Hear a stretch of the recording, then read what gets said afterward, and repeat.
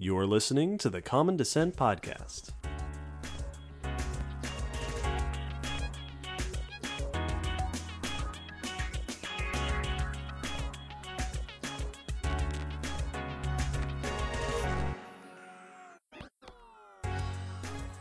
Hello, Will. Hello, David. And greetings, Earthlings. Welcome. Welcome back. Welcome to Common Descent Podcast, episode 32. Yeah. Today, our subject of discussion is the Naracoorte Caves of Australia. The Naracoorte Caves of Australia. The Naracoorte Caves of Australia. No, sir. No, that is not what it is. The Naracoorte Caves are a series of caves in South Australia that host among the world's most impressive collections of recent Pleistocene, late Pleistocene aged fossils, including lots of tiny creatures, lots of cool Australian extinct megafauna, and so on. The Naracoorte Caves are one of the best fossil sites in the world. In fact, they are designated as such. More on that in a bit. Very cool. And they offer us a way to study the last several hundred millennia of time through Australia that we simply don't get elsewhere in the continent or pretty much anywhere else, most places otherwise in the world. Yeah, it's exciting for Australia because their fossil record is very sparse in other areas. Yes, this is very true. So this is an exciting fossil site for that reason. Very cool. This episode was also requested by Adam on Facebook, so thank you, Adam. We hope you enjoy. Thank you indeed. We are going to talk a bit about the history of the caves, how they were found, how they are investigated, and what sort of things are found there. Very cool. But before we get on to that, we have a few announcements. First and foremost, welcome to April. Yeah, this is our first one in April. It sure is. And a wonderful time to remind everybody that your monthly allotment of Common Descent content comes to you in large part through the charitable donations of our patrons on Patreon. Yes. If you would like to join us on Patreon and get all sorts of fun behind-the-scenes extra goodies, check us out at the Common Descent Podcast Patreon, and thank you to everybody who is there already. Keep everything. Though you are the ones that keep the world turning for us. Yes, exactly. You are our lever. Speaking of thanking our listeners, our survey has concluded. Yeah. We got a ton of great responses. We won't talk too much about it now, but we will be doing a special follow-up episode. Indeed. Where we will be discussing some of the things we learned on the survey and answering some of your questions that you submitted to us. Speaking of upcoming things, we are doing a special thing on YouTube, right? As a follow-up to an earlier episode about sloths, we have been in contact with a handful of sloth researchers who have agreed to join us for a conversation about sloths. Yeah, it's gonna be really cool. Yeah, so stay tuned. We'll put more information about that on Twitter and Facebook and all over the place. We will be announcing it more officially later on with more details, so stay tuned for that. Keep your eyes open. And finally, this is episode 32, which means before too long, we will be planning episode 35. Yarp. And if you've been listening for a while, you know that every episode that ends in the number 5, we have a tradition that we decided the last time there was an episode that ended in the number 5, that those episodes are extinction episodes. All about death. All about death and cool stuff about that. We did the end Cretaceous, the end Triassic, the end Pleistocene mass extinctions, and now we are looking forward to the next episode. So if there is an extinction topic you want to hear about, let us know. What do you want to hear about in episode 35? And if there's one you've been waiting for, now's the time to speak up. Absolutely. But that is all for the announcements. Over and done with real quick. Before we get to our main topic, every episode, as usual, we like to take some time to discuss some of the recent news items that have come out in the world of paleontology and evolution and such, and discuss them. Yes. So let us start with Will. That's me. Well, That's my name. Yeah. I'm Will. Oh, this is very convenient. Did you hire a new guy? Is he prettier than me? So my first bit of news is about a injury on a dinosaur with a very new look at it. Ooh. It is fossil evidence of an infection in a sauropod rib that was diagnosed using X-ray micro CT scans. Cool. The article I'm reading for this news bit is from The Conversation, and it's by Patrick Randolph Quinney, who is one of the researchers on this project, so we're getting kind of an inside look from him. Now, the focus of this research is from a specimen of a sauropod from the lower Jurassic, talking 200 to 170 million years ago, and it is the Phangosaurus hunai. One of the ribs of this particular specimen that they were looking at on the right side of the body had an injury in it that they wanted to take a closer look at. This dinosaur is a sauropod. Once again, the large, long-necked dinosaurs from the Jurassic. This was a moderate-sized one, about 6 meters. So not the ridiculous... Moderate for a sauropod. Exactly, not the ridiculously huge ones. And they estimate just under 2 tons. So it's not a... It's one of those paltry. Where... Yeah, it's... meh. They artistic reconstruction showed it as one of the ones that actually may have been able to raise up on the hind legs, so one of the smaller, more interesting, more mobile.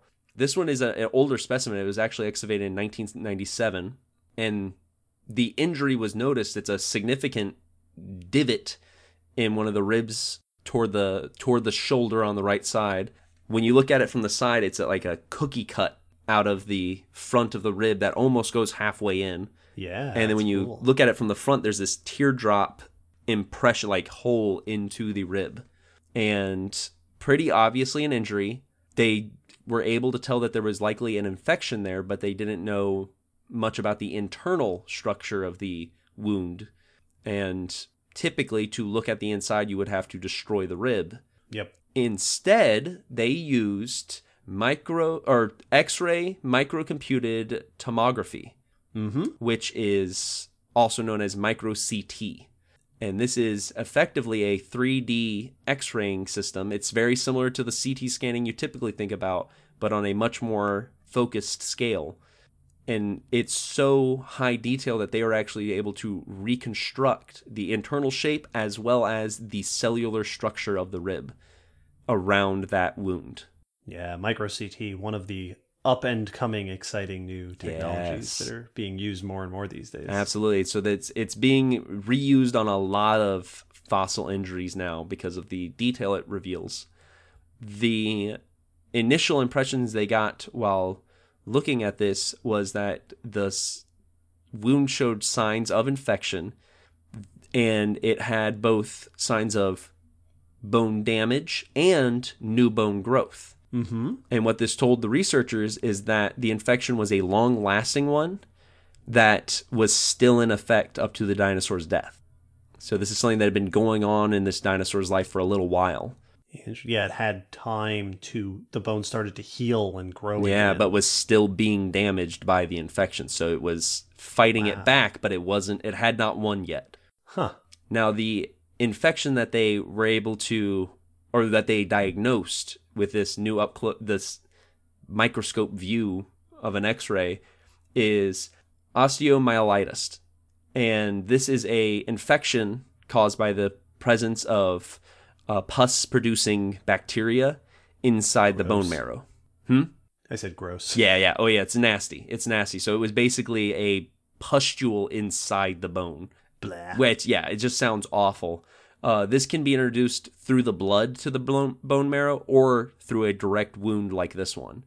So something actually entering the bone can directly introduce this kind of bacteria. And it has a lot of things it can cause. So this dinosaur was not a happy one, very likely. It can cause fever, fatigue, nausea, discomfort, and can even enter the brain and, as they say, accelerate death. Man, if your accelerated death lasts longer than 4 hours, you're probably Yep, dead. it's you should have seen a doctor. You should have seen a doctor.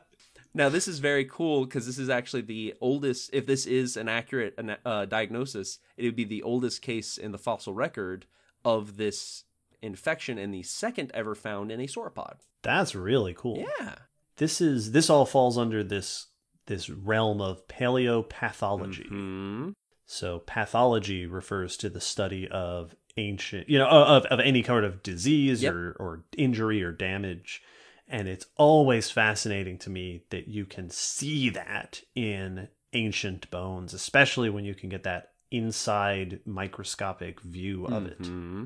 And this is, so they were saying that one of the cool things is that hopefully this will be able to be used on previously diagnosed injuries or infections.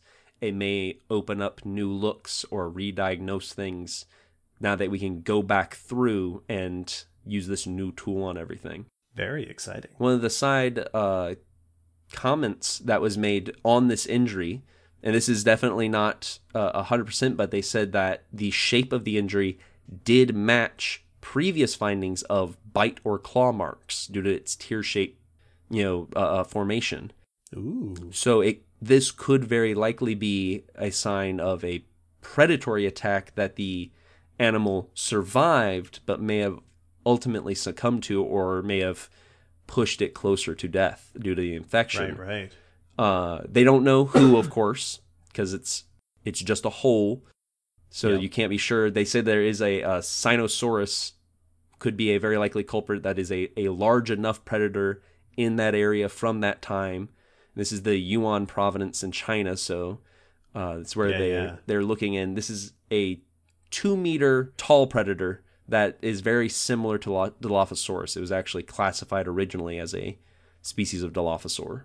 Right. So it lived nearby, could have done it. Could have very well. And so they point out that if this is a predator attack, not only is it now a pathology case, but it's also a behavioral and dinosaur interaction case, which is, equally as rare to actually get evidence of animals interacting with each other. Yeah, it's a really interesting case of an interaction between possibly an herbivorous dinosaur, a carnivorous dinosaur, and a bacteria. Yes. Or a bacterial infection. Very cool. It's a cool sort of intersection of things that it's the kind of thing that you wouldn't necessarily expect to find in the fossil record. But if you know what you're looking for. And I'm excited to see how this micro CT scanning, what else it will reveal as it continues to be used. Because the images, when we put the post up, go to the article, because the images of the bone are ridiculous. Yes. Seeing bone cells in a dinosaur fossil is really crazy. Oh, it's fantastic. My first bit of news is not about dinosaurs. It is about the opposite of dinosaurs, by which I mean humans. I don't know why they're the opposite of dinosaurs. Some people call some humans dinosaurs. It's once you stop learning how to use a smartphone, that term gets thrown around. In British Columbia, the oldest footprints of humans in North America have been discovered. Pretty cool stuff. Interesting. This is research presented by Duncan McLaren et al. In PLOS ONE, and I'm reading from the article by Laura Gegel on Live Science. Archaeological sites are not particularly common in this area of Western Canada, but these researchers, this group, was searching in 2014 in the intertidal zone of the island shoreline. The reason being that sea level was lower back then. So they were trying to look, basically they're looking at sediments that are under the tide level in this part of the island. And they found originally a single footprint. And then when they went back in the following 2 years, they found 28 more footprints. Wow. That came in 3 different sizes that they are interpreting as 2 adults and 1 child walking across the beach sand. This is actually soil, ancient soil, a paleosol, now buried beneath beach sands.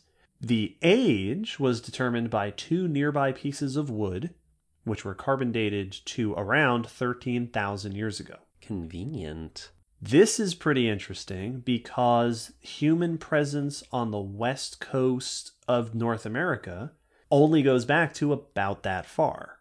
There are artifacts from Washington State. The oldest evidence of humans, the definite evidence of humans on the west coast of North America, is in Washington State, and that dates back to not quite 14,000 years ago. The oldest Canadian evidence of human presence is artifacts in a cave in British Columbia only 12,500 years ago. So these footprints give us a very rare glimpse at what humans were doing and the fact that they were doing anything at all on the western coast of Canada as early as 13,000 years ago. I love the way they found it by having to wait for the tide to go out to look at lower sea levels is very cool. Yeah, you got to know where your fossils were potentially being made. And they were actually looking more likely for artifacts, for physical remains, because footprints, it's very difficult to know where you're going to find footprints. They're not as easy to predict as more hard physical remains like bones and artifacts. Indeed. In this case, however, they found footprints well preserved enough. The article, the Life Science article, comments that they were able to assign U.S. shoe sizes to the feet. That one of them, the smallest one, is a junior size 8. The next one was a junior size 1 or a woman size 3. All right. And the last one is a woman size 8 or a men's size 7. So if they needed shoes, here you go. We gotcha. The fact that this is on an island also raises the question of how people were hopping around from island to island back then. Boating is obviously not unheard of for that potential travel. But the really exciting thing is that this is, as the article says, indisputable evidence for human presence along the Pacific coast of Canada, right at the end of the last glacial maximum. So it is a rare example of very, very early evidence of humans and the oldest human trackways on the continent. That's really cool. Yes, very exciting to find things like this. Neat. As we said before, trackways are always interesting because it gives you a whole new level of connection to the specimen because it's made during behavior, so it kind of leaves behind a stamp of their activity, more so than the bones do. And like the fact that we can put sizes to these, immediately starts to put things into perspective. Yeah, it's more than just a person dropped this tool. It's somebody walked right here. And I don't know if the assigning shoe sizes was something that the authors of the actual people who wrote the paper did, or if that's something that Live Science asked for and then they I don't know exactly how that came about, but whoever's idea that was, that's fantastic. Absolutely. Because what a cool way to allow us to relate to these people with whatever, walking off their boat on Calvert Island back at the end of the Ice Age. Very cool. Well, I am bringing things back to our proper orientation by talking about dinosaurs again. Oh, I hoped we had gotten away. Are we not done with this? Is this trend not over? Dinosaurs are old news. Literally. I would like to talk about some herbivores now. Specifically, the ceratopsians are horned and frilled dinosaurs. Those are pretty cool. Yeah, so this is a study looking at the usage of particularly the ornamentation on the frills. They wanted to look at whether or not species identification among the animals themselves was a valid explanation for why these frills had gotten so ornate. Interesting. Yeah, so this is a research done by Andrew Knapp et al. In the Proceedings of Royal Society B. And I'm reading this article by Gretchen Vogel in Science. And the reason for this research is that Triceratops and their cousins, the ceratopsians, well known for their 3 horns on the face and the large frill at the back of the head, a trend has been noticed, long ago. This is a noted trend that the frill has many ornamentations in some species, and over time, like over the time of this group existing, tend to get more ornate. And the exact reason for that, those decorations and the level of ornateness, is not exactly known and not exactly agreed upon. Mm-hmm. Some explanations, pretty straightforward, like defense and competition display among each other, are come up very often. But one recent suggestion that's a little bit more, unexpected for what you would typically think of, is that they may have been used for species to identify their own kind when they shared territory or space with multiple species of frilled dinosaurs. Yeah, so if you're out in the dinosaur plains of North America or wherever, and there's multiple similar looking species, say, all right, well, my I know that even from a distance, my species is the one with the crazy horns on the side, and the other one is the one that doesn't have that, or exactly. whatever this case may be. It's like birds having different calls to identify that I'm a robin, you don't want the blue jay over there, Right. It's the same concept, but on a visual and physical scale. To test this, it's a very extensive study that they did. They looked at 46 species total, from looking at a total of 350 different characteristics of this ornamentation. Wow. And on the frill, which makes up about 1,035 different species pairs. So comparing one species to another species, they ended up with over 1,000 pairs for comparison. Very cool. Absolutely. Now, there's a huge variety among these, both in time and space. 38 of these pairs were known to occupy the same space and same time and region together. Okay. So we have 38 Useful. Pairs that we know were encountering each other and potentially having to tell each other apart. And then we have 63 other of the pairs that we know lived at the same time and continent, but have no direct evidence that they haven't been found together at a site. So we don't know they were occupying habitats together. But they very well could have been due to their time and where they lived. And then the rest are mostly going to be different times, different places. So we have ones that were interacting, ones that were likely interacting, and ones that were definitely not interacting. And where they're going to look for a trend, the ones that are closer to each other and living alongside each other, if this is true, should be more distinct from one another. Yeah, they should have evolved specifically to not look like their neighbors. Yeah, we should see a trend that the closer they get time and space-wise in living with each other, there should be more distinctness between the two frills. And when they ran the test, they didn't find any trends in distinctiveness. Interesting. They found no pattern. The ones that overlapped time and space-wise were just as distinct as ones that never met each other. So there was no real patterns forming for this trait, which goes against the hypothesis that it was being used as a species identification for individuals. Interesting. They lean toward that it's much more likely interspecific competition, display. Yeah, sexual display, things like that. Yeah, sexual social displays. Mine's bigger, mine's prettier. Therefore, I am the best male. Be with me. Yes. Won't you be mine? Do you like my frill? Check yes or no. This reminds me of the ankylosaur, the upside down ankylosaur piece that we talked about a little while ago, in the sense that, for me, I've heard about this question of how do we explain ornate features? Mm-hmm. Is it sexual display? Is it species recognition?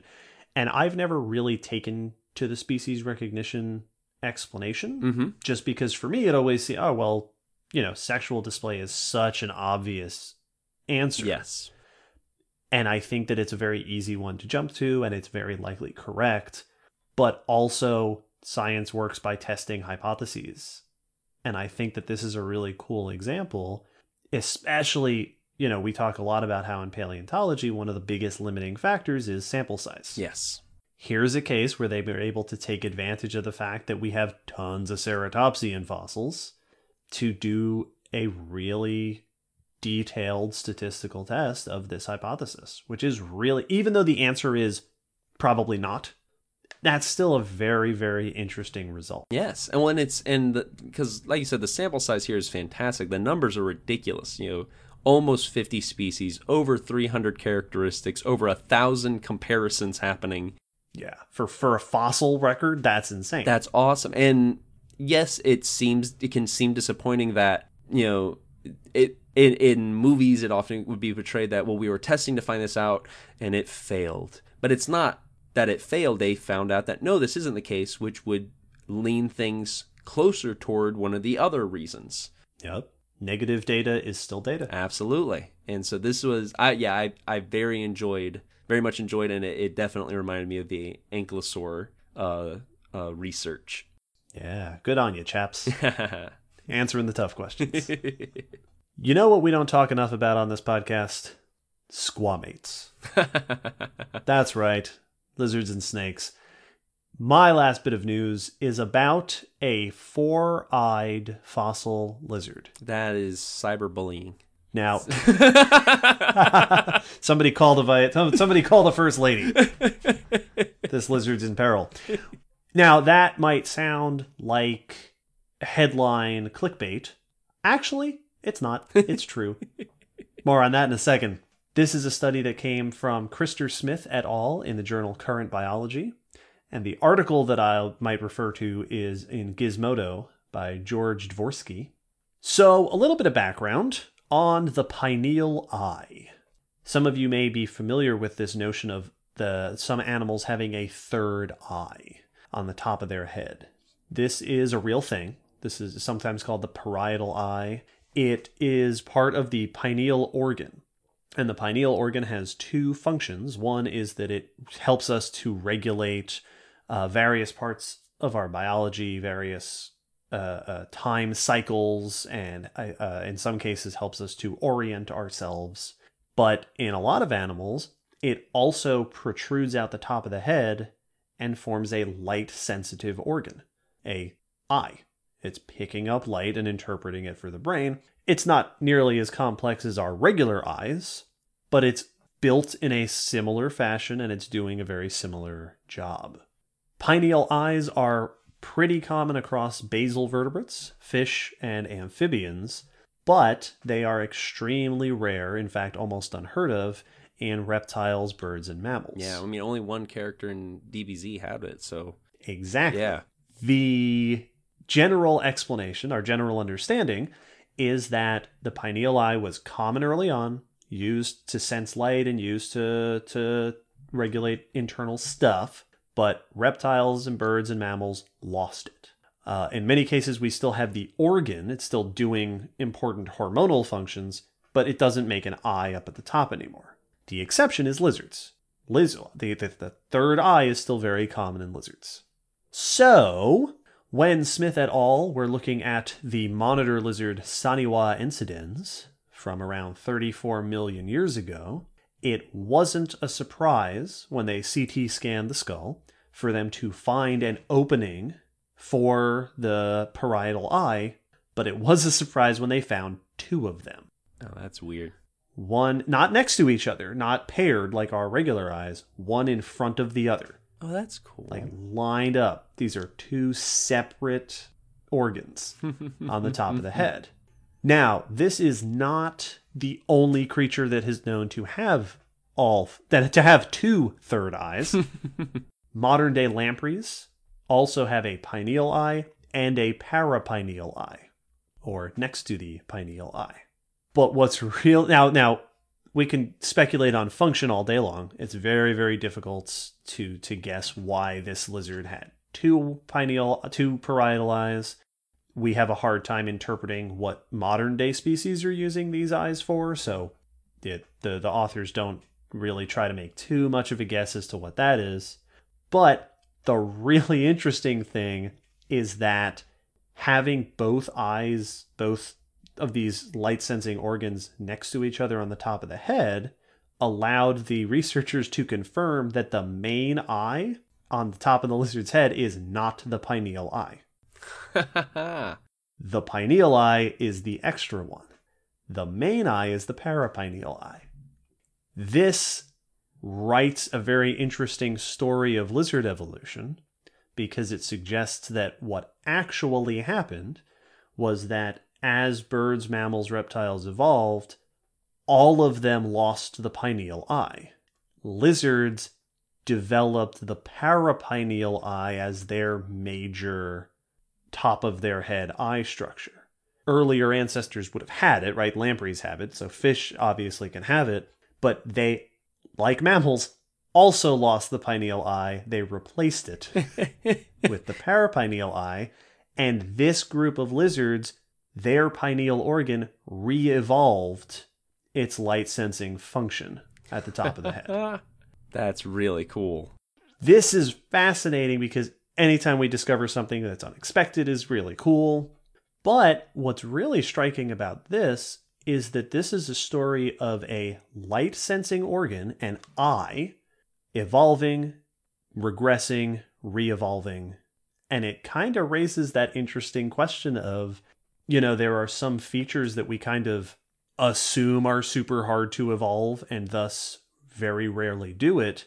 That might not be so much the case with these simple eye-like structures. Yeah, that's very cool. It's fascinating that they're able to manipulate it so much, which raises more questions on what are you doing with it if it's like there's obviously a use if you kept it around, but then you got rid of one and then brought it back. Like so many questions there. I also really love the mental image of since they kind of lost their main eye and developed a secondary while everyone else was losing it, is like going along with the trend but not really.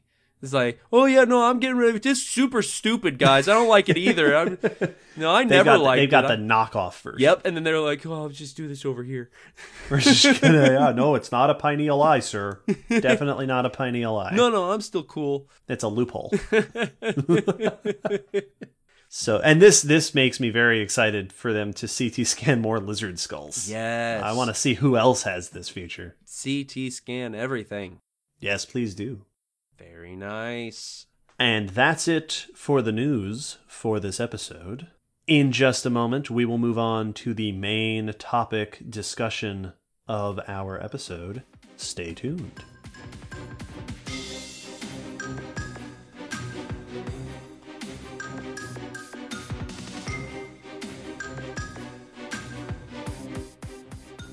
So today's topic of discussion is the Naracoorte Caves of South Australia.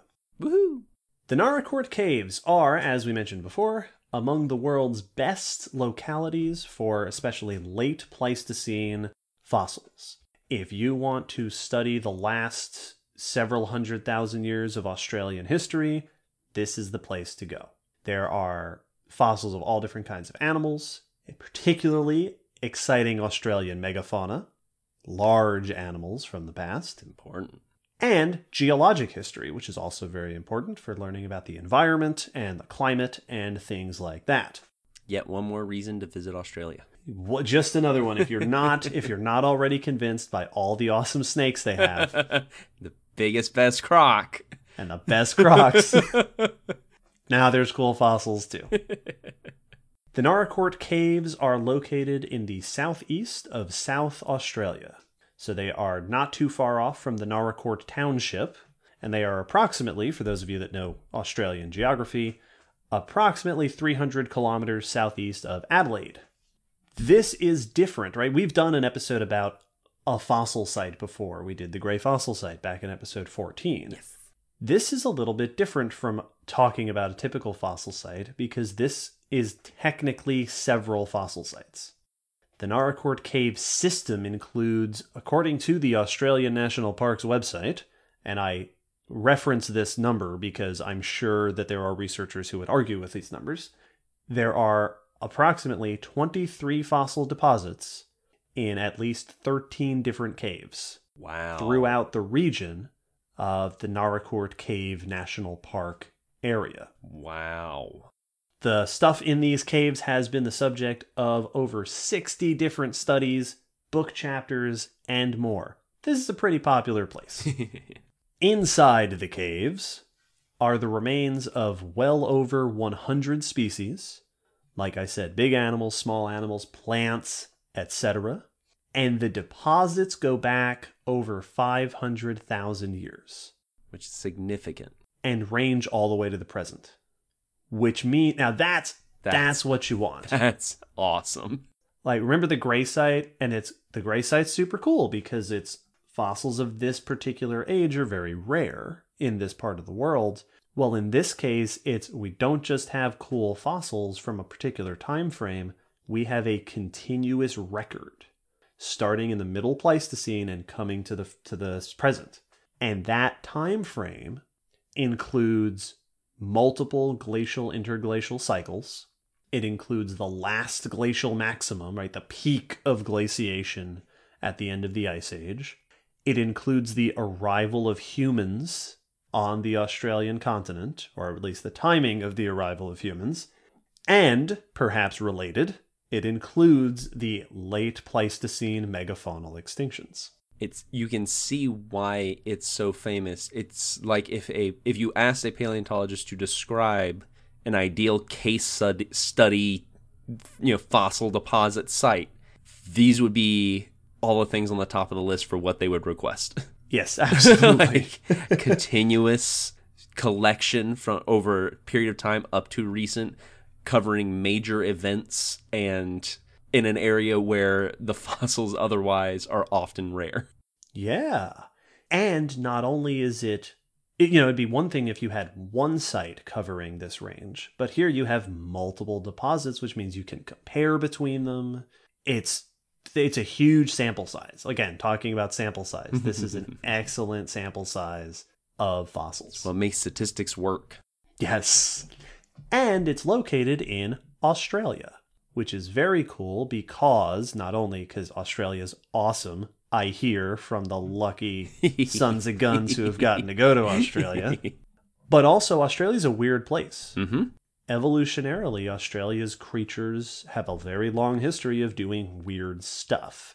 It's an isolated landmass, and so evolution has gone off in strange directions.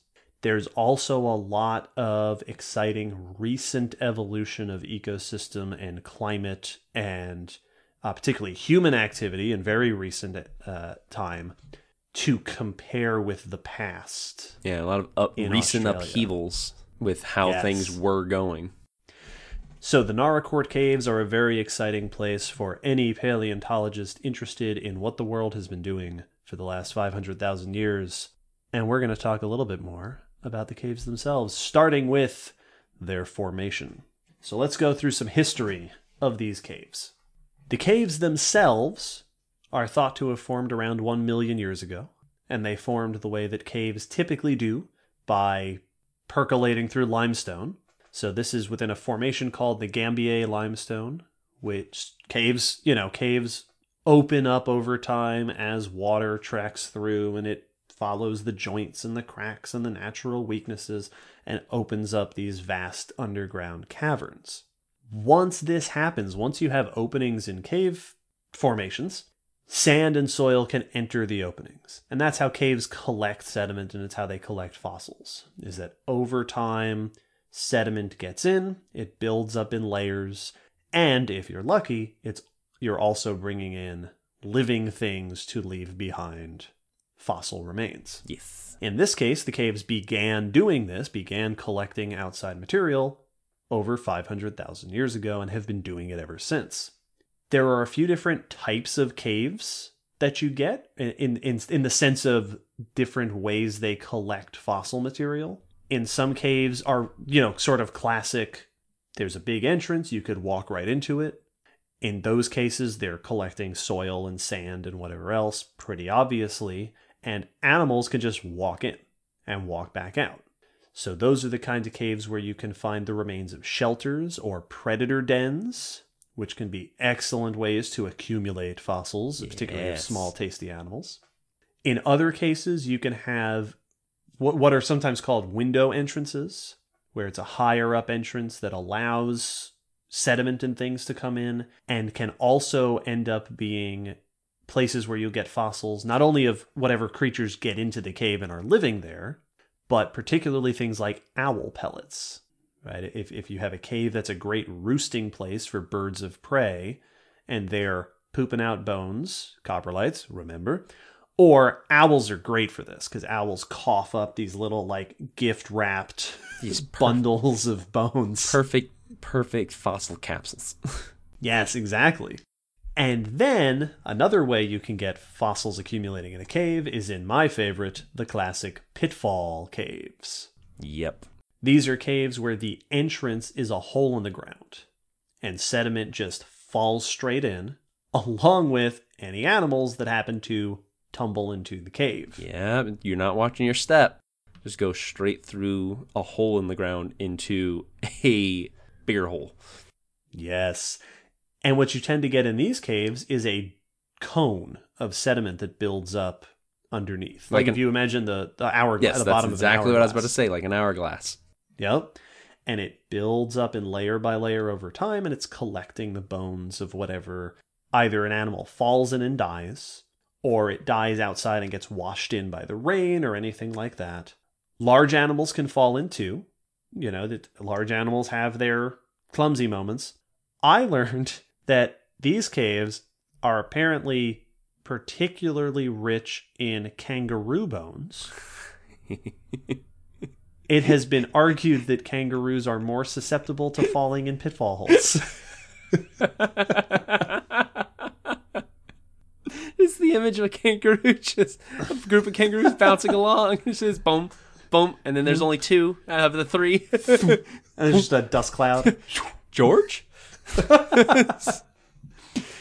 Yeah, there you go. Hopped. One last hop. Yep. I mean, it makes sense when your mode of travel puts all of your weight into every step. You're not. Yeah. Both feet are landing at the same time everywhere you go. If you land in a wrong spot, like a hole in the ground, there's not really a way to catch yourself. Like you are committing fully. I'll be honest. I have not. I didn't get a chance to look into the arguments for why kangaroos are susceptible, but that makes sense. Yeah, that sounds right to me. Very, very interesting. More on that. If you know, dear listeners, if you study kangaroos, let us know why kangaroos are so bad at staying out of holes. It's because they can't go backwards, and they commit, and they just won't admit to their mistakes. And they can't look up. Yeah. So the fossils were accumulating... I'm sorry, the caves were accumulating fossils. The fossils were accumulating in the caves for hundreds of thousands of years. The caves have been known to humans for a long time. People have been in Australia. People are exploratory. But the first vertebrate fossils ever reported from the caves were reported in 1858 by Father Julian Tennyson Woods, who found a lot of small vertebrate, bones of small animals in Blanche Cave. These later turned out to be owl deposits. So things left behind by owls. Yes. Prey, most likely. Over the years, as more and more of these caves have been explored and discovered, there have been more fossils found. They've also been a source for guano mining, because guano is a very important resource. Collect the whole set. Yes. They are favorite places for explorers and cavers. And, very significantly, the Naracoorte caves are huge tourist attractions. Caves are fun. So these are caves. Yeah, no, absolutely they are. These are caves that get a lot of attention, a lot of traffic, a lot of people walking through them. But the science of the Naracoorte caves, the fossil science, really started to take off after the discoveries of bones in what's called Victoria Cave. In 1969, the cave was discovered back in the late 1800s. It's been open to the public since the late 1800s. Wow. But it was in 1969 that cavers led by Grant Gartrell and Rob Wells discovered an enormous deposit of sediment and fossils in the cave. So to zero in on this particular cave for a moment, the main area that they found the fossils in is called the main fossil chamber. This is a huge room. Yeah, very creative. I was about to say, I love the practicality of the name. Yep. The one where we found this fossil. Yes. Yeah, they named the chambers like Friends episodes. Yes. The one with the kangaroo bones. Now, I should mention that for authenticity's sake, it's probably best if everybody imagines all of these descriptions being given in an Australian accent, which I will not endeavor to do because, as I mentioned last episode, I have been yelled at before by Australians. Yes. Not for that reason. For pronouncing things wrong. Yeah, exactly for that reason. Once was enough. I don't want it. I don't want again. Australians are scary. They got all those venomous snakes. Giant crocs. They know the difference between real knives and... Main fossil chamber is over 50 meters long, so 150 feet plus for those of you back here in the States. And it is an accumulation of pit sediment. So it's one of those pit caves where sediment was coming in from the top, collecting in layers over time.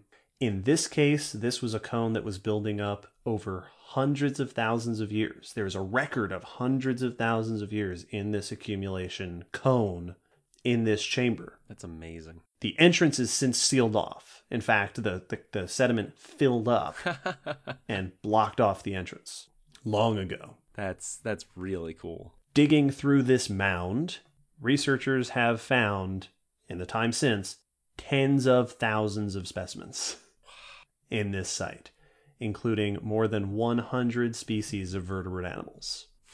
Wow. The initial discovery of this chamber is, you'll see it, I have seen it, remarked as the spark, right? This is sort of what catalyzed more and more fossil research to get done in this cave. Not that it's the only cave with cool fossils, mind you. There are also other chambers in Victoria Cave. Very well known, there's a couple of chambers known as the upper and lower ossuaries, which I learned while researching this, that those chambers were featured in David Attenborough's Life on Earth series in the 70s. Oh, cool. And if David Attenborough thinks it's worth visiting, then yeah, I would say so. I value his opinion in these matters. He seems like a cool dude. Who knows what's happening? Yeah, he's a hip guy. He's with it. Over the years, there has been... there's actually a long history of how the land around these caves has been designated. National park designation, various different names that have been put onto it. But it was in 1994 that the Naracoorte Caves became a UNESCO World Heritage Site. This is a big deal. It was actually designated along with Riversley fossil sites elsewhere in Australia as part of the Australian Fossil Mammal Sites, UNESCO World Heritage Site. Mm-hmm. Again, clever naming. Being a UNESCO World Heritage Site means a lot of great things, but mainly that the sites are now nationally protected. Excavation is regulated. How people are allowed to enter and utilize this land is regulated. It is protected and managed under national legislation, and you can imagine that's a big deal for a site with such incredible natural history behind it. Extremely. That's a major step toward things not just disappearing. Yes.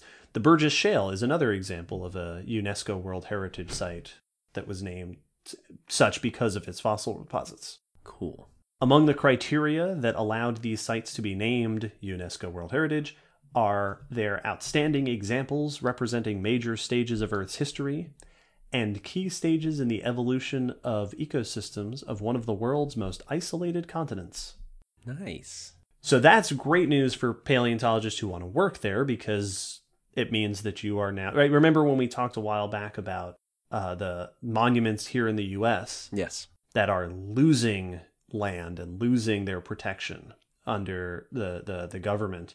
This is a big deal if you want to study someplace and make sure that the fossils are kept safe. Yeah, because the major thing is it's not a fast process to study a fossil site. You know, Gray Fossil Site has been there for nearly 20 years, and still only the surface has been scratched. So if you have a undetermined, not significant amount of time to look at it, you may never find that breakthrough or really get enough to actually know what there is to be known from a site. But having it protected for years and years, where you can guarantee to come back to it, is very significant for the research. Absolutely. And it's interesting you make that comparison with the gray site being, slow going. These caves are still revealing new things all the time. They've been known for well over a century, and for decades people have been actively going to them to get fossil remains. And yeah, a very small percentage of these caves is estimated to have actually been explored for the purpose of fossil excavation. That always baffles me when it comes to caves in general. Whenever whenever you read something on like, oh, there's this many miles of caves, under Tennessee, and they'll be like, oh yeah, and we estimate that there's probably another blank amount of miles that we haven't actually uncovered yet. And it's like, how is the ground holding itself up? Like, there's so many caves, and so many, like, caves are way more expansive than a lot of people realize. Yeah. And once you get a major karst topography, cave yielding, bit of geography, it can be ridiculous in how much can be hidden within a fairly small area. Absolutely. And that's not even mentioning that, that giant cone of sediment in the middle of one cave. Yeah. And in the main fossil chamber in Victoria Cave, that the fossil bearing deposits are several meters worth Wow. of sediment. Wow. You could fill a room with it easily. Like your bedroom easily could be filled with that stuff. Yes. And when you're digging in a cave, I've dug in caves, and you dig in caves, and it's you have to be very meticulous. You're going very slowly. You're making, especially when you're searching for tiny things. Yes. It's slow going, and there's a lot to go through. That's one of the craziest things about cave fossils, is that caves do this with everything inside them because they are so remote, much like space. It's hard to get in, and once you get in, it's hard to get out. So unless it's at the very entrance, deeper areas of caves are untouched other than by geologic processes. Yeah. It's like when you go, if you ever get a chance, if anyone who hasn't taken a chance to do a tour through a cave, I 100% suggest it. I am not a spelunker in any sense myself. I do not like squeezing through tight spaces. I'm not claustrophobic, but as soon as the rocks start squeezing me, that's enough for me. Yeah, I think there's a difference between being claustrophobic and not wanting to be stuck in a cave 100 feet below the ground. Oh yeah, no, I had one experience of having to squeeze through stuff, and the first time I was like, if I turn wrong right now, my elbow is not moving, and the rock's not going to get out of the way, so something's got to break. No, you're not breaking that rock. I was like, all right, this is enough for me, but just getting to walk through a cave, simple things like the pools of water and the fact that the minerals perfectly meet up with the level of the water seems unrealistic because nothing has been able to disturb it. And the same goes for the fossils. You have ridiculous amounts of preservation a lot of the times in caves because once the animal dies, they a lot of times don't even have to be buried quickly because what's going to mess with it? No wind, not much rain, very few animals. So it can just sit there and eventually it'll get buried and then there it is. And caves also have a habit of being, in some cases, they can be very, they're remote. Mm-hmm. They are also a very stable temperature. Yes, they're consistent. Which it's a great environment for preservation. It's very much like a collections room. Everything is maintained at very stable levels. Yep. Very little changing. So however, there's been fossils of just like, oh, this animal died on this rock. How do you know? Because there it is. Like, yes, it's just laying on this rock. The bones are still all in place. Yeah. And it's fun. You mentioned cave tours. Like I mentioned, the Naracoorte caves are a tourist attraction. Yeah. So today, coming up to the present, among the things that you can do with the Naracoorte caves is they give tours through the caves. There are opportunities for caving, for actual exploration outside of, the standard walkthrough here with your family kind of thing. There are walking trails. It's a whole, there's a park here. This is a tourist attracting area. There is the Wonambi Fossil Center. So they've got facilities on site, which, as we discussed in the Gray Site episode, is a wonderful thing to have. It makes all the difference. And, as a quick aside, fossil research is not the only kind of research that goes on here. There's also a bat observation center. Oh, cool. In the Naracoorte Caves. Because Bat Cave, once again... The Bat Cave. Clever naming so that everybody knows what you're talking about. Bat Cave is one of only a couple of known breeding places, for example, of the southern bent-wing bat. Oh, I mean, I can understand why they would have trouble with bent wings. Yeah, oh, exactly. How are they going to get from all these caves? They fly in circles. So this is, there's a lot more to these caves than just the fossil stuff that goes on there. We, of course, are focusing on the fossil stuff because it's super cool. Yes. So, speaking of the fossil stuff, what has been found at these caves, and what can they tell us about the past? The next half hour will be just a listing of species names. We're just going to list species names for the next half hour.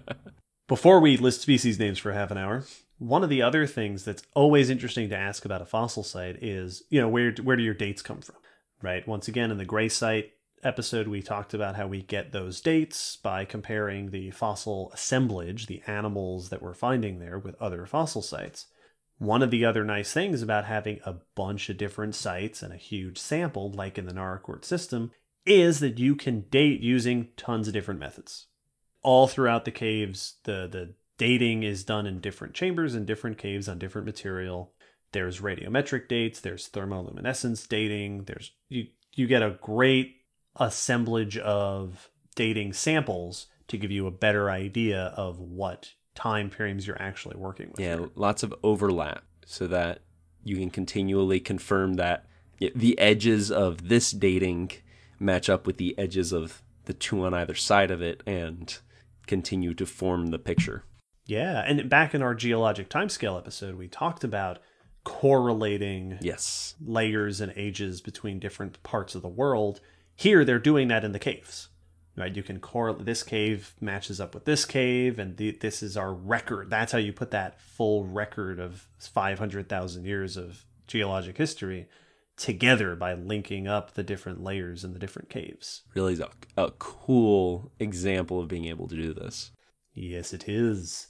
But now, let's talk about, at least a little bit, some of the fossil finds at the Naracoorte Caves system. Yeah.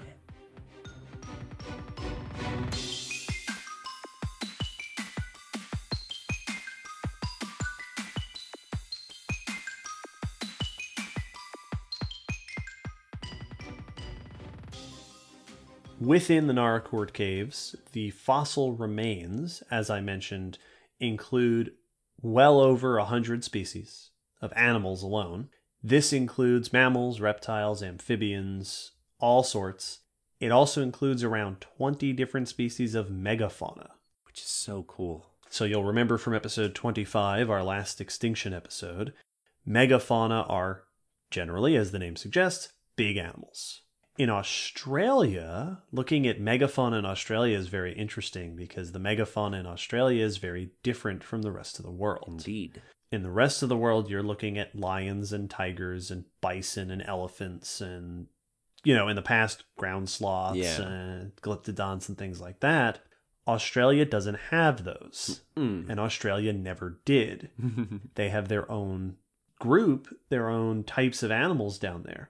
So Australian megafauna is things like kangaroos and huge. Ancient marsupial herbivores and giant flightless birds of the past. And what's really interesting, of course, is that those giant, strange Australian creatures all experienced a mass extinction around the same time that the giant creatures everywhere else in the world experienced the mass extinction at the end of the Pleistocene. In that realm of 50 to 10,000 years ago. To me, it always stands out because Australia lacks many large animals. Like, their biggest animals are the crocodiles, and really kangaroos and emus. Like, there's not many animals in Australia that get what we would consider big. Bison or rhino or hippo-sized or, even elk-sized. Like, they don't have a lot of that left. So Yeah. seeing that they were there is very interesting. So in the Naracoorte caves, you do get remains of some of these creatures. For example, there are lots of fossil remains of what are called diprotodontids. Yay! These were sort of bulky, big Australian herbivores. Yeah. The most famous of these is Diprotodon, the largest marsupial ever. Its remains are known from the Naracoorte region. This was, big, bulky, four-legged, wandered around gathering plants, weighed as much as over 2 tons. Big. So big. So yeah, no, this is like rhinoceros Yes. big. It's not the only diprotodontid. There's also one that is well known from Naracoorte caves called Zygomaturus, which has been likened to a small hippo. And there's one, once again, making those gray side comparisons. There is a diprotodontid marsupial known from the region called Palorchestes, which has been called the marsupial tapir. Oh, nice. You'll notice as we continue to go on, there is a habit of naming marsupials the marsupial this thing. Yeah, the marsupial placental. Yeah, exactly. This isn't a tapir. It's not even close to a tapir. It's a marsupial. But and it's actually all I know is placental. All I know is placentals. What is that? It's the marsupial bear. I mean, it's kind of like a bear. All right, good enough. But it has a pouch. Marsupial bear. And it's funny because Palorchestes is big, bulky, had big claws and powerful front limbs, possibly for digging for roots and stuff. Yeah, we've seen this pattern before. Yes, which, if you know what a tapir is not very much like a tapir. No. The reason it's called the marsupial tapir is because the structure of its nasal bones makes it look like it had a little trunk. Makes me so happy. It might have had a little... If you don't know what a tapir is, dear listeners, these are... We've talked about tapirs before. These are mostly South American animals that are kind of like a little round rhino, but no horn, and they have a short trunk on the front of their face. Yep, just enough for them to manipulate stuff, but not quite the hose of a elephant. Yes. Drowsy from Pokemon is a tapir, Yes. or at least based off of a mythical creature that is based off of a tapir. It's tapir by 3 degrees of separation. Yeah, exactly. Other marsupial mega herbivores that come out of Australian fossil record and in the Naracoorte caves, I mentioned there are lots of kangaroos. Yeah. Lots of kangaroo fossils out of the Naracoorte caves, including some living members. They're, relatives of living kangaroos, as well as extinct groups of kangaroos like the Stenurians, Yay. the short-faced kangaroos. Yeah. We've talked about these before on the podcast. I think there was a news item at one point. Forgot it might actually have been the SVP episode. I think so. These are also called the walking kangaroos because we don't know how they got around, but they were big, typically with flatter faces, and they included such members as Procoptodon, which is called by some the largest known kangaroo. I'm sure there are others that vie for its title.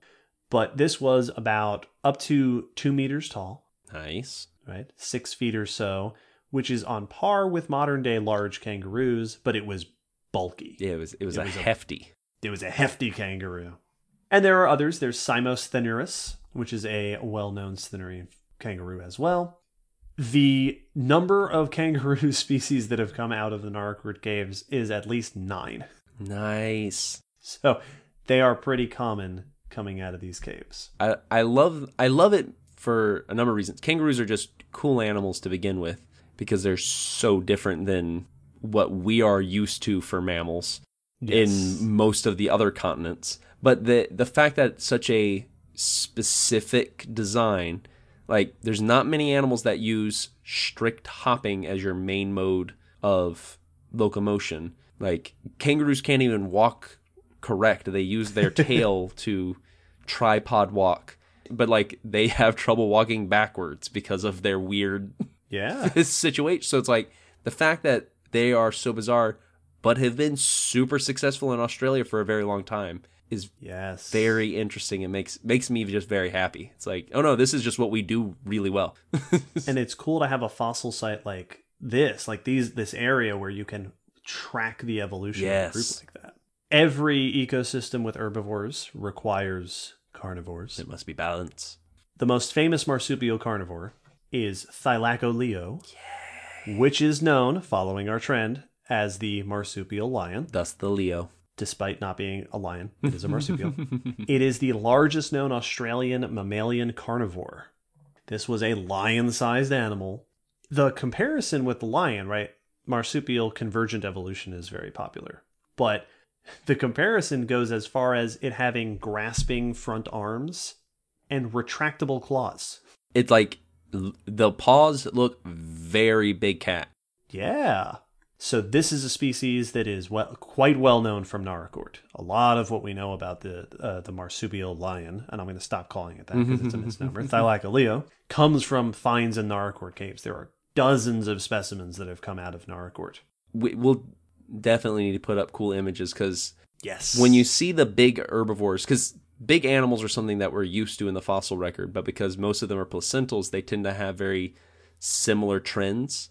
But like marsupials just fundamentally look different because like when you think, marsupial lion or just big marsupial predator, the typical ones are like the Tasmanian tiger and Tasmanian devil, which do look more similar to what we are used to. But this one had like typical weird marsupial buck teeth and like big thumb claws, and like it was vastly different. And all the big herbivores are often reconstructed basically looking like giant wombats because that's what we know. Yeah, and that's what they've got the same weird wombat teeth and the same weird marsupial stuff. Like they are fundamentally different, and it's really interesting to see them fill the same niches as elephants and tigers and bison and stuff.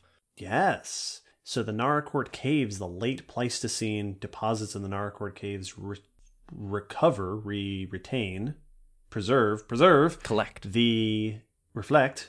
recombobulate this ecosystem of large marsupial carnivores and large marsupial herbivores, almost all of which has since disappeared, living alongside things like Geniornis, which was a large flightless herbivorous bird. Yeah. That lived late enough to potentially interact with humans in Australia. Also, coming out of the Naracoorte caves, Megalania has been found in the Naracoorte caves. Oh, thank goodness. Which is now known as Varanus priscus. Megalania was the largest lizard ever known. Well, the largest land lizard ever known. Yes, this is true. Mosasaurs would like to have a word.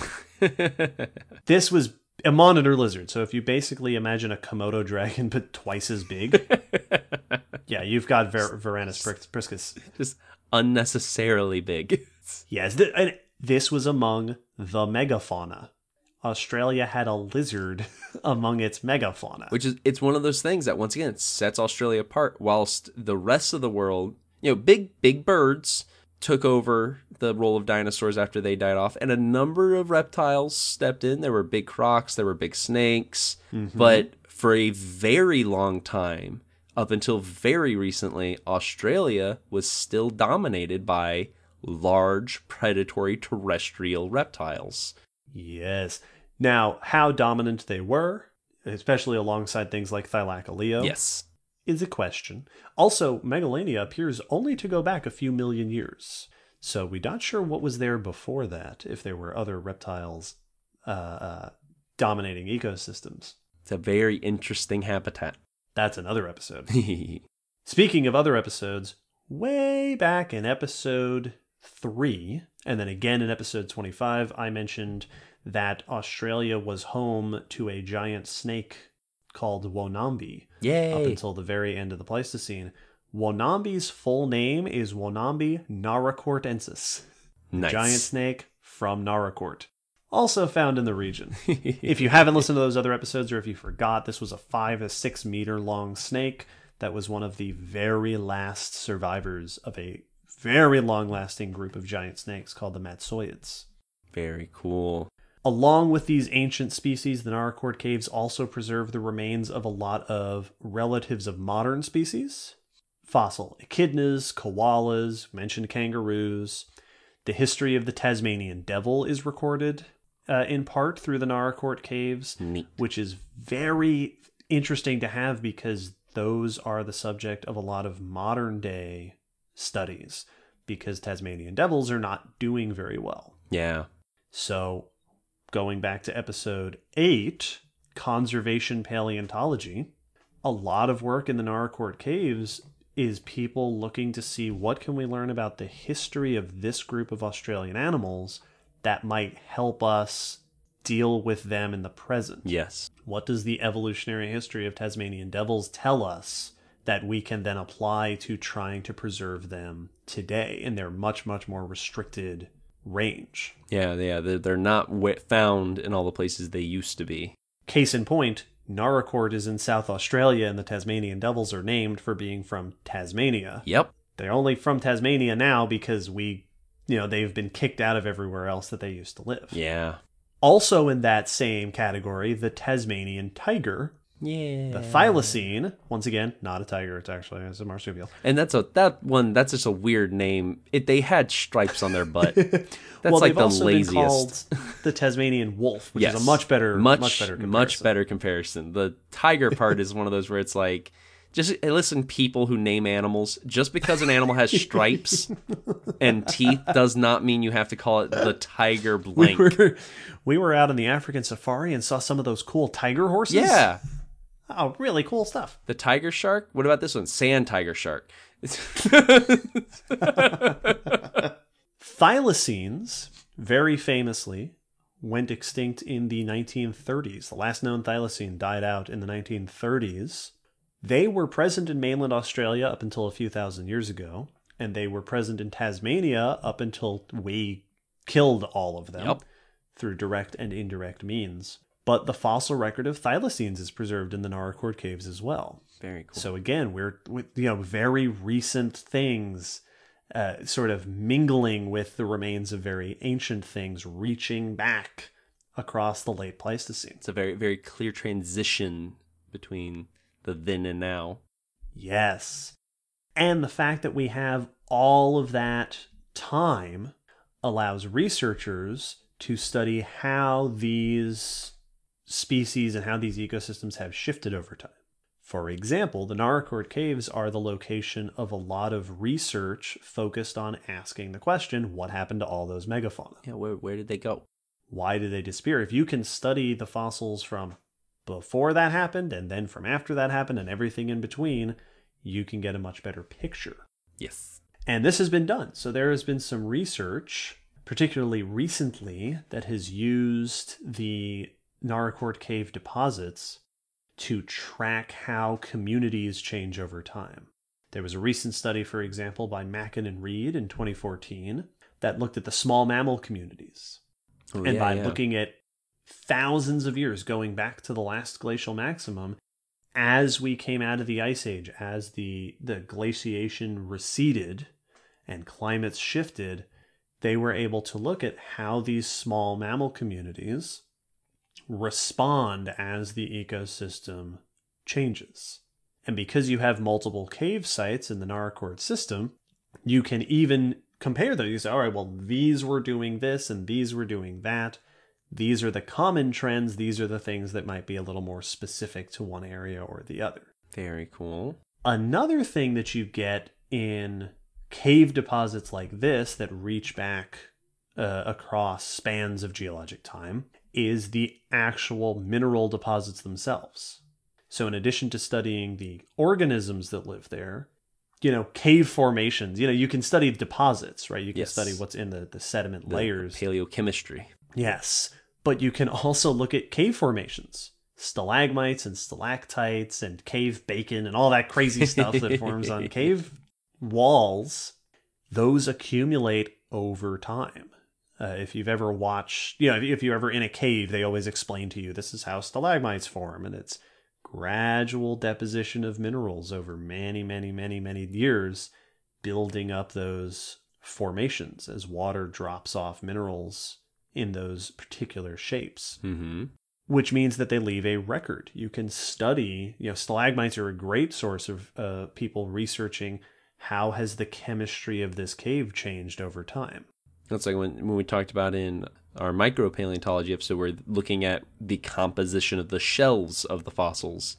Teach you what the ocean chemistry, looking at the composition of the cave wall, will show you how the chemistry changed. And it's a lot of the same chemicals, actually. Yeah. It's calcium. It's carbonaceous chemicals that are being deposited as these cave minerals. Good stuff. So you can also get a record of things like climate by proxy of your cave minerals, by what was the atmosphere like. Moisture is something you can study pretty well from cave and sediment chemistry. How was there arid times? Were there damp times? Were there warm times? Were there cold times? This is extremely useful when you're looking at glacial cycles. Yeah. Coming in and out of cold and dry into warm and wet. Another thing that has been the focus of some very recent research is the plant fossil record. For quite some time, there wasn't much known about the plant record from the Naracoorte caves, but some fairly recent findings have shown that there is, in fact, a good record, if you know where to look, of pollen and of other parts of plants like seeds and wood. Plants are an excellent, as we've talked about before, excellent source of ecological information. Yes. All right. What was the vegetation like? How was that changing over time? How does that reflect the climate? Certain plants can only grow in certain conditions, so they exactly. mark it for you.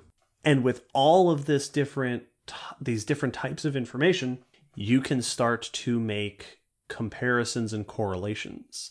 So there was another study from about 10 years ago, Prideaux et al. And this is just an example that I happened to come across. There's been plenty of these, and we'll put them in the blog post. This study combined the fossil data, right? What evidence do we have for remains of fossil creatures, with the speleothem record. And speleothems are cave formations in the mineral formations in the walls.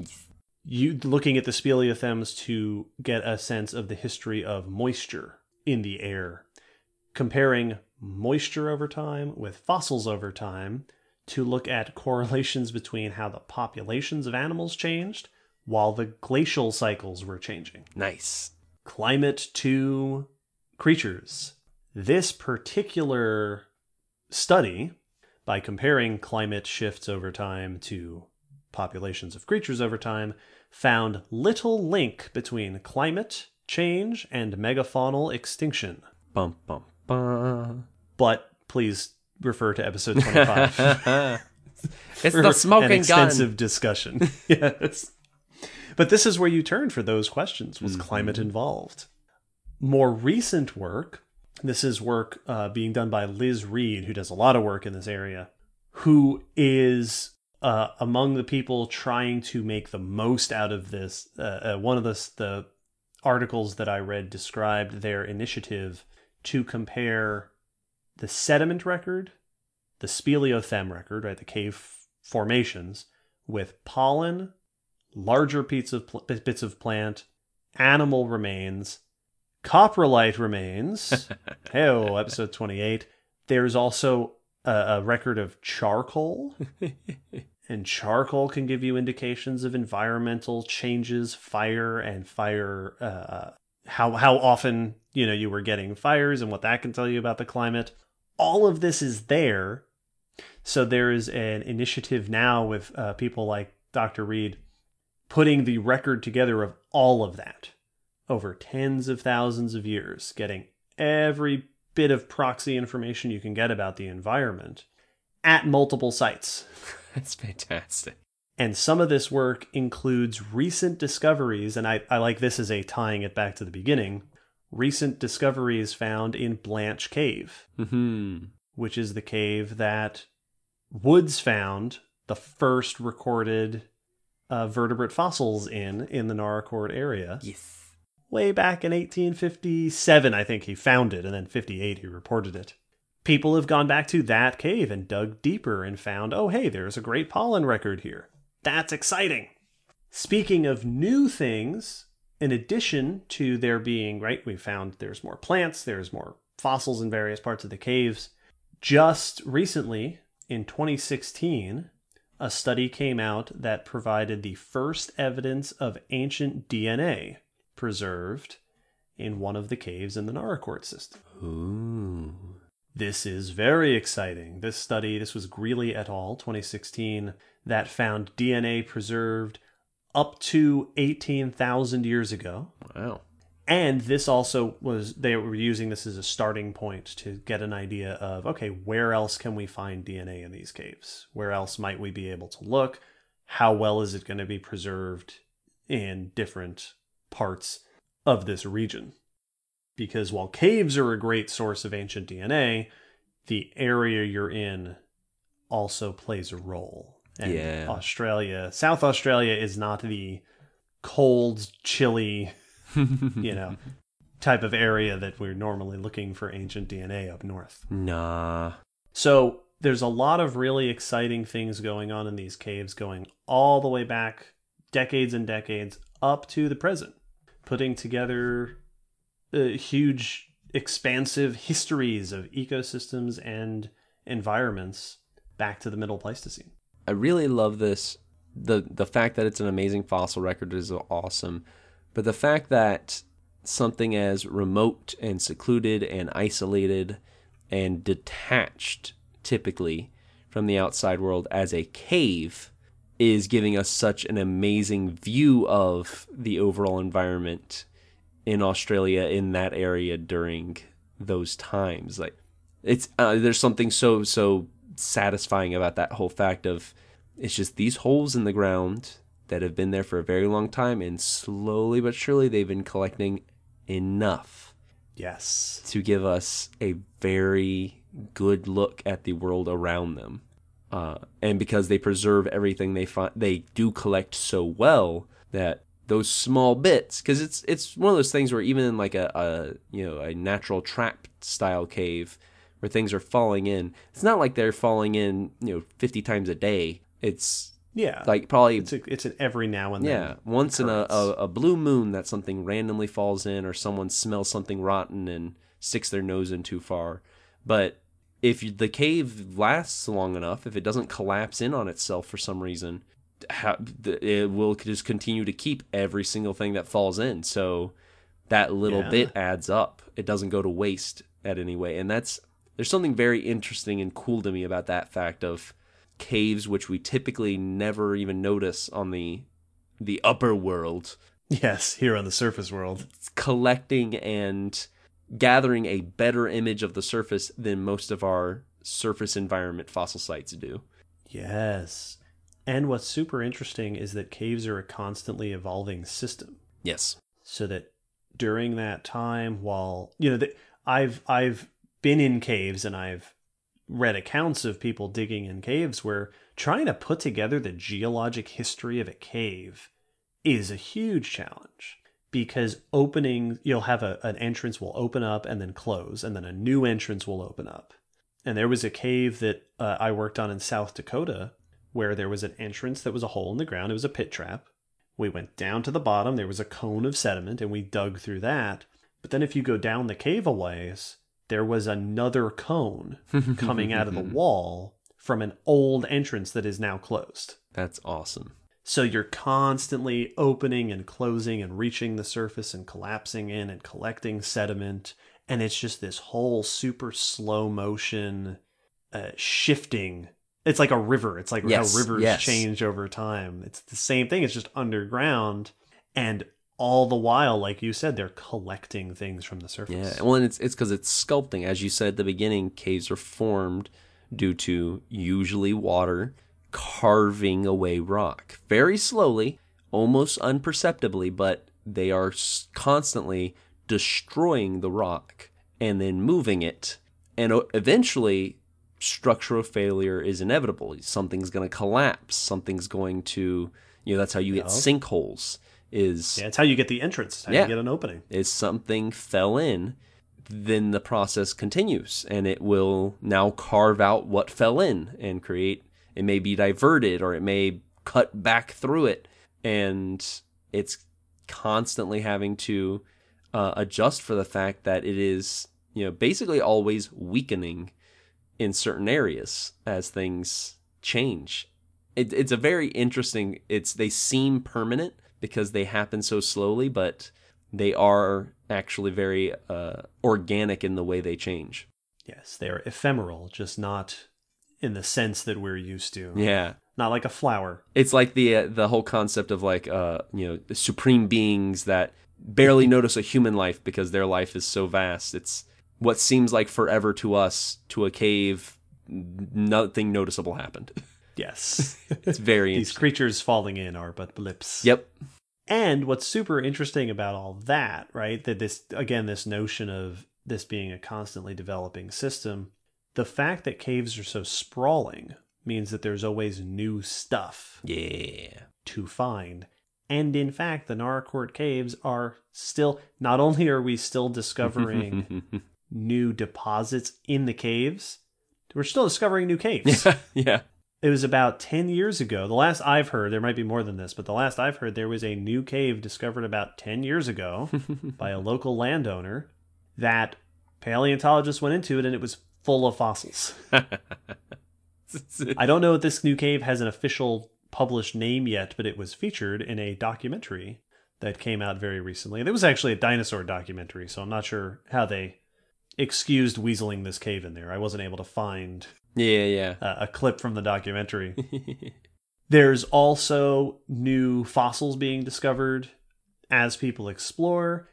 Especially, I found this very interesting anecdote out of one of the reviews that I read, that, again, the caves are used for multiple purposes. And in at least one case, in Blanche Cave, way back to the beginning, that first cave, there is an area that has yielded good late Pleistocene fossils that for a long time was sediment that was being used for school kids to pretend to dig for fossils in. And I'm sure there's tons of other anecdotes that people who work down there could relate. In total, according to the Australian Museum website, where I read this, it is estimated that fewer than 1% of these cave system has been explored and excavated for fossil resources. Wow. And in addition to finding new stuff, we're always developing new ways to approach it. There was, in the news not too long ago, the Naracoorte cave system was featured because paleontologists got a huge new grant, a big new collection of funding to not only explore more in the caves, but to use new techniques, including, and there's a cool video of this that we will post on the blog, a project to 3D laser scan the caves to map them. Oh, that's so cool. And there is a video, this was on the Naracoorte Herald, there's a story about this, and again, it'll be in the blog post, where they traveled through the cave and had a scanner that scans all the surfaces and then maps it onto a virtual map. Just like the movie The Cave. Yeah, the video is you travel through this digital reconstruction of the cave. That's so cool. And I think I mentioned at SVP, Blaine Schubert showed me the video of his group is doing that with his sinkhole caves down in Mexico. That's and awesome. That's being able to 3D map the structure of a cave is a huge boon to studying the geological history of it. And that can help you identify where you're going to best look for new finds, new evidence there. And it just looks super cool. Oh, it's awesome sci-fi stuff. And when you map a cave, it makes sense that you would then be able to find your way out of it. So yes, it is. looking at you, Prometheus. Breadcrumbs. Take that, Prometheus. And was it The Descent? Yeah. That was a cave movie. That was a weird cave. That was a weird cave movie. I like The Cave. It's a cheesy monster movie, but I love it. So, there you have it, folks. The Naracoorte cave system. Site of lots of great fossils, wonderful insights into the history of Australia, and exciting and ongoing research. Indeed. I love the mental image of them finding new rooms just for the idea of someone being like, hey, have you guys checked for fossils in this room yet? There's not a room over there. Yeah, there is. The cave in South Dakota that I used to excavate in, there was a passage that the people there had always known about that went deep into the cave, but it was super tight. Yeah. And no one ever wanted to go down there until the year that a couple of students volunteered to do it. And they were never heard from again. They put their helmets in front of them and pushed them along and squeezed through this tiny passage and came out in another room. And in that room, there was someone had signed the wall in, if I remember correctly, the 1890s. Wow. So not only are places newly discovered, places can be discovered, forgotten about, and then discovered again. Because he signed it, he came out and he went, yeah, that wasn't worth it. That was guys, no. No one's ever going to see my name in there. No, that was terrible. That was it. I'm going to have nightmares forever. So there's a lot more going on in the Naracoorte Caves. There's a lot of studies that have come out of it. There's a lot of great resources online. As always, we will compile these in the blog post that goes along with this episode, including places where you can follow up for more research and places that you can keep an eye on for updates. There are some websites and people online who are good to follow if you're interested in keeping up with the caves. I followed some new sources during my research here. Thanks again to our requester, Adam, for suggesting this fascinating topic. Yeah, this is a fun one. Thanks to our listeners for listening. Thanks again to our patrons for supporting April's podcast episodes. As always, we are always looking for feedback. If there is a subject you'd like to hear about, if there is a topic you like, if there is a question you have, contact us. We're on social media. We got an email, commonascentpodcast@gmail.com. Requests and feedback are always welcome. Literally always. We release new episodes every fortnight, so keep an eye out 2 weeks from the release of this episode for more. But there will also be extra fun bonus stuff happening in the in-between times coming up soon. In-between-quels, yes. So keep an eye out. There will be more than just the regular fortnightly release coming up. If you're interested in those things, keep an eye on our social media and stuff for updates. Yeah, it's very exciting. And I believe that's it, sir. That's all I got. We have plumbed the depths. Yep, all done. Of this topic. That's not true. We have not plumbed the depths of this topic. We finished. That's it. They can pull out of those caves now. Yeah, we've exhausted the resources of that cave system. Everything that needs to be known. This is it, listeners. We did it. Right here on this podcast. Hey, paleontologist, listen to this episode. Episode 32. You're good to go. Information you need. Go check out China or something. Yes. Find another cave. Come to the Great Fossil Site. And with that, we leave you. We will see you next time. Goodbye, listeners. Toodaloo.